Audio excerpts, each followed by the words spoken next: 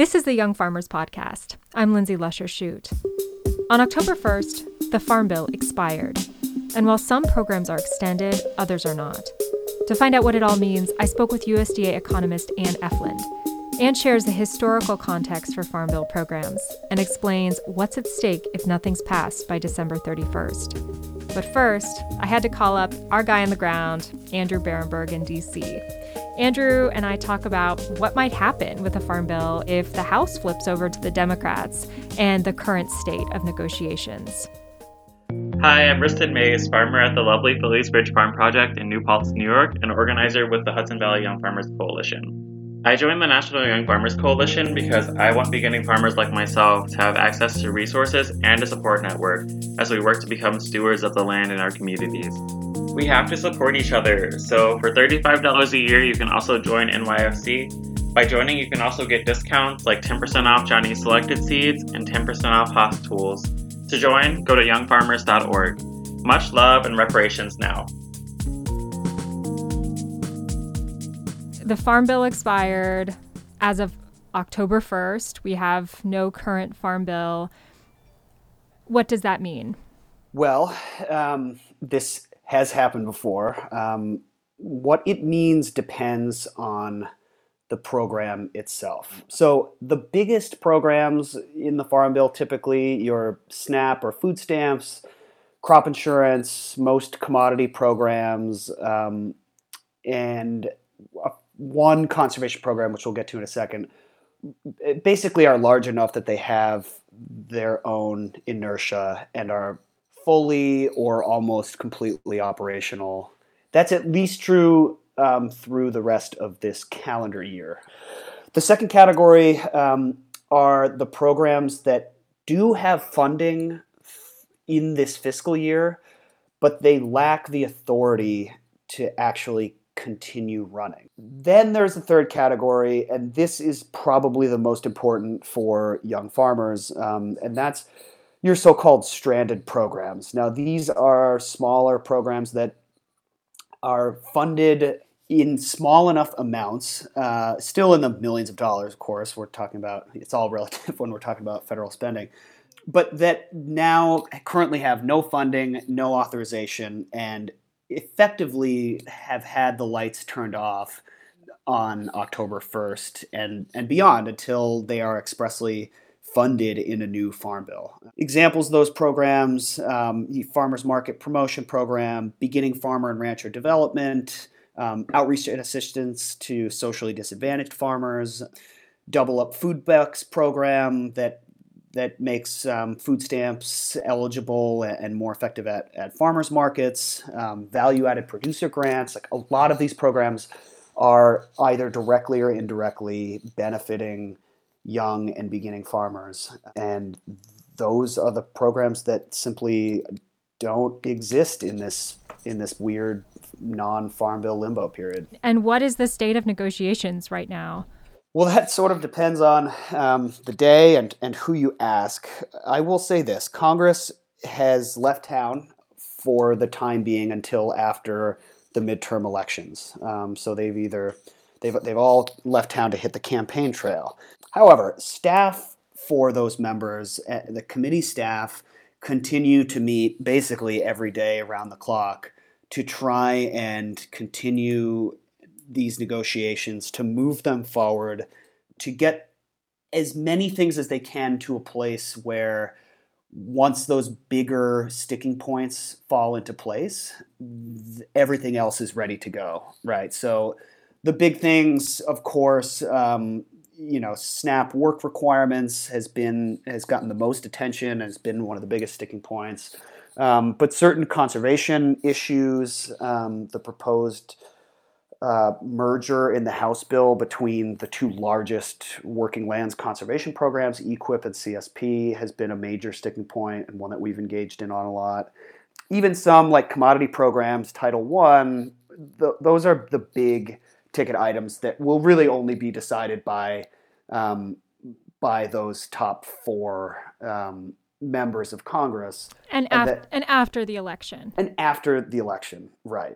And Andrew, how much does this November election, how much is that going to impact? Like, the outcome of the Farm Bill. So if the House flips as of next year to Democrats, how is that going to impact negotiations? It's kind of a guessing game, to be honest. I'd say the conventional wisdom is still that Democrats, if narrowly, do take the House. I think most people are expecting a pretty status quo Senate. Republicans will retain their majority there. What's confounding that conventional wisdom a little bit is this is a really tenuous time for agriculture generally and for farmers specifically, given that commodity prices are where they are and are not expected to rebound in 2019, given that no one really knows where this trade war is going to end up. But either way, even if it were resolved tomorrow, I think would leave lasting damage on especially commodity farmers who rely on those export markets.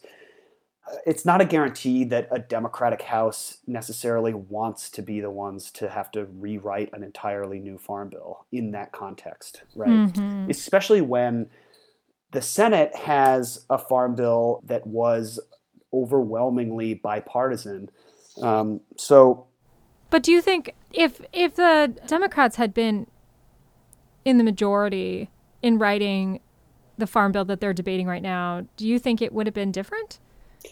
I think, obviously that there's no question the House bill would have been a lot different, especially because before that bill was introduced, they were negotiating pretty closely, and that might have looked like a more bipartisan bill. But because Republican leadership dug in pretty hard on what they wanted to do with the SNAP food stamps program, that caused Democrats to basically leave the negotiating table. And so when that happens, all of the kind of bipartisan stuff, just goes into the scrap heap, and then you get what looks like a much more partisan bill at that point.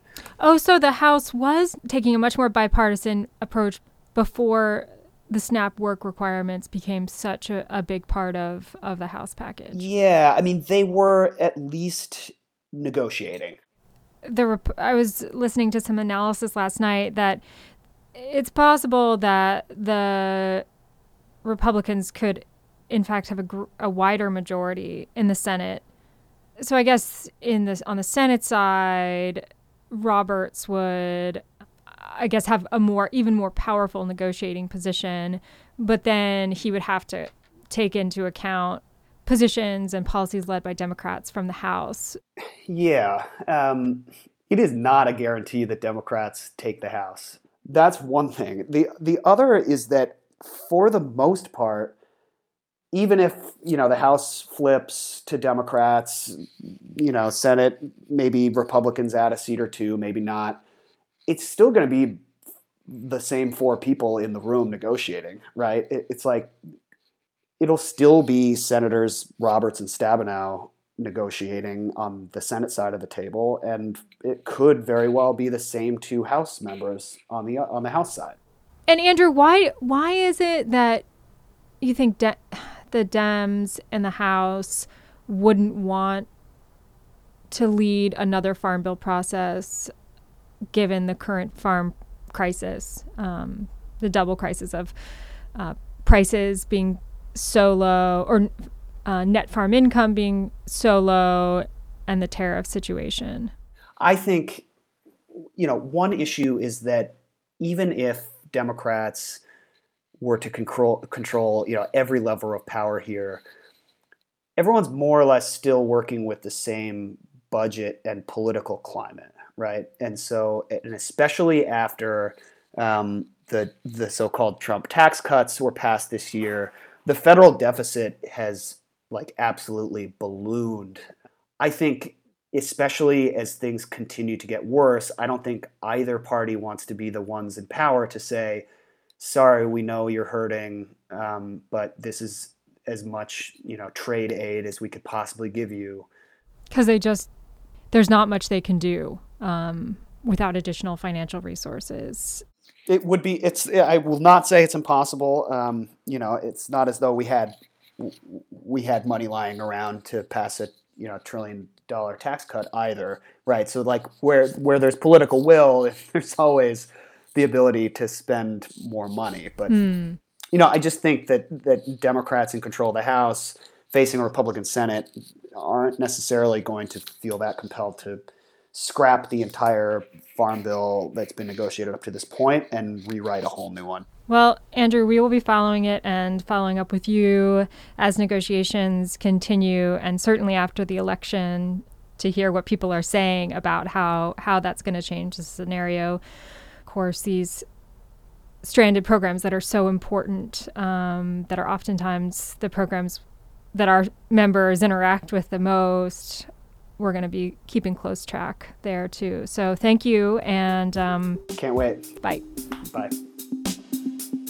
Thanks, Andrew. Now onto my conversation with Anne.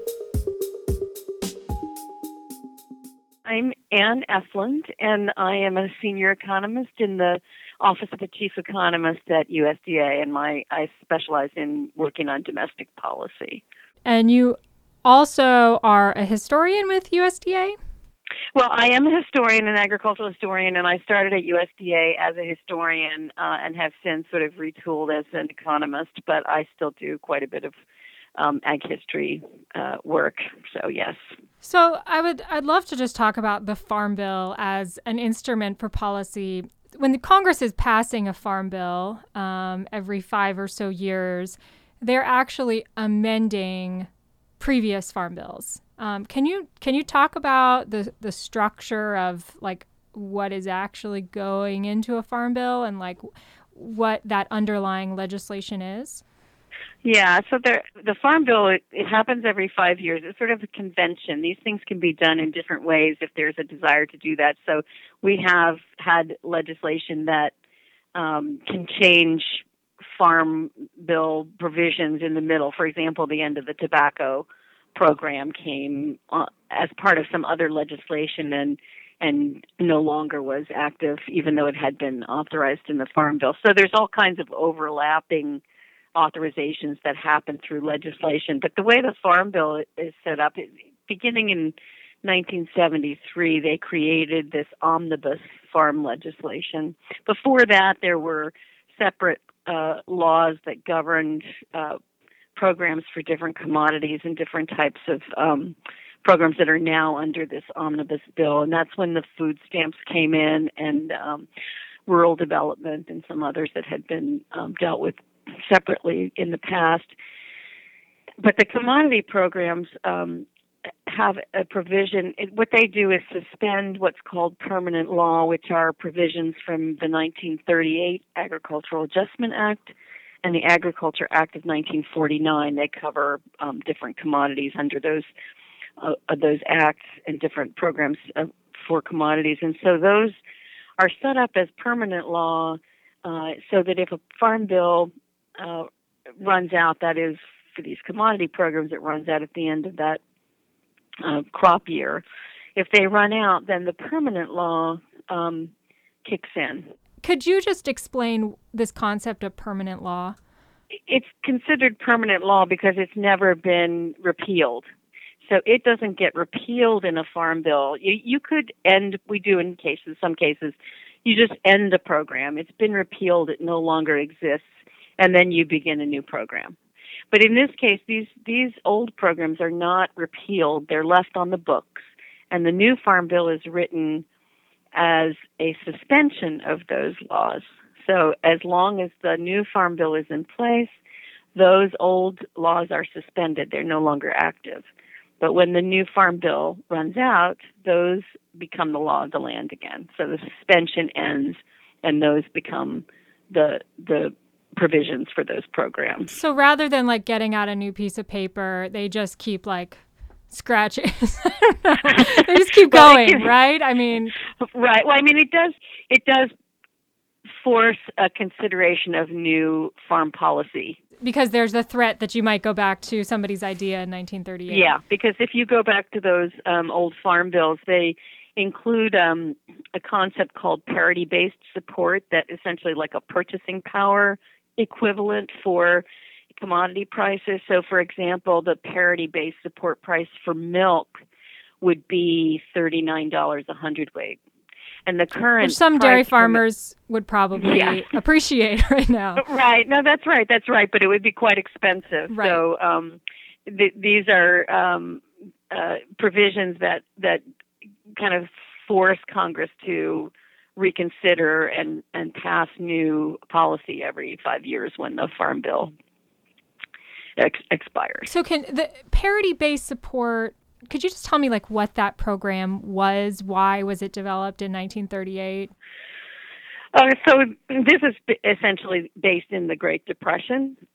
Farmers in particular had been essentially in depression for 10 years by the time it hit the rest of the economy. They had relatively high prices just before and during World War I, when there was high demand for U.S. production. And then at the end of the war, that demand sort of dried up. So prices fell very precipitously. I mean, $2 wheat down into the less than $1, and cotton from down into the single cents per pound. So it was really severe shock to the agriculture system. And so there were foreclosures, there was debt, there was credit involved in expanding to meet that demand. And then in some ways like the 1980s for people who are familiar with the farm financial crisis, the 1980s. And so when the Depression sort of hit the whole country, they set up a program to address the problems in the farm economy. And what that did was this parity price concept was to reestablish farm prices, commodity prices, to match their value essentially in that pre-World War II period. I see. When they were relatively high. So what a hundredweight of milk would have bought, I think it's 09 to 14, the price would be set to purchase that same amount of inputs and household goods that you could have done in that earlier period. And that price, I assume, is adjusted to inflation. Right. Well, I mean, what you could purchase in 1909 with a hundredweight of milk now has a value of essentially $39. So you need to get $39 for your hundredweight of milk to equal what that 100-weight of milk's value would have purchased in that earlier period. I see. So that's how that happens. And actually, the Department of Agriculture is required to continue to calculate those parity prices because this permanent legislation exists. And so this is the law, and that's the 1938 Agricultural Adjustment Act, which I guess makes sense, given parity pricing. So this is the law that would go into place if a farm bill isn't passed by December 31st. Is that right? Well, it depends on the commodity, and I think it's highly unlikely that this would happen. And recently, the USDA or the federal government has been also purchasing milk to respond to the tariffs. Those are programs that buy commodities for the use of nutrition programs. Basically, they purchase cheese, and I think they're about to purchase some fluid milk. When prices are relatively low, it's a good opportunity to purchase. It's a sort of a combination of keeping track of how the commodity prices are going and what nutrition programs need. So Ag Marketing Service will purchase those commodities they put out. It's not at a set base price like this. Essentially, they buy commodities at the market price and then donate them for use in nutrition programs. So it's actually quite different from a price support program. Now that the clock is ticking and we have an election upon us, and is there a team at USDA that is sort of trying to sort all this out? Should we not have a farm bill on January 1st? I mean, the assumption is, of course, yes, we're going to, but is there some requirement, like someone somewhere is calculating what this price of milk should be? Is there also some team somewhere figuring out how we do 1938 policy? Well, yeah, I mean, the department's legally obligated to be prepared for that, but ordinarily, if it's not possible to get a farm bill within the needed time, there would be an extension that would continue the law as it has been until it's possible to pass a new farm bill. And so in the 1973 omnibus farm legislation, is that when sort of this deal was struck between the nutrition and farm programs to put it all together in one big package? I mean, I guess that was the advent of the SNAP program. But is that also just the moment at which all of these programs were put together? Yeah, the food stamp program was actually reauthorized it had existed for a few years during the Depression in the 1930s, but it was brought back in 1964. But yeah, it became part of this omnibus farm bill in 1973, and that was part of the purpose of that, was to create a piece of legislation all linked around food and farm, but to create a political coalition that would support all of the various aspects of it. Yeah. And I know the food stamp program was created at that time because there was a tour of areas of the country where hunger was particularly acute, and sort of this tour inspired lawmakers to come together around the SNAP program, around the food stamp program. Well, these things tend to be more than one story. During the Kennedy, but especially during the Johnson administration, there was a great deal of attention to poverty. So it was addressing poverty issues was a central core to the agenda of that Democratic administration, the Johnson administration. And so the food stamps was part of that. It was one of the component pieces of addressing poverty in multiple ways. I don't know specifically about this tour that you're talking about. It may well be the case, and I haven't read the specific history. I've looked at it from other angles, but I just wonder, was hunger actually worse in that moment, or was there more attention brought to it? Oh, well, it's the combination of increasing prosperity in the 1960s in general in the economy, and then discovery of people who are not partaking in that.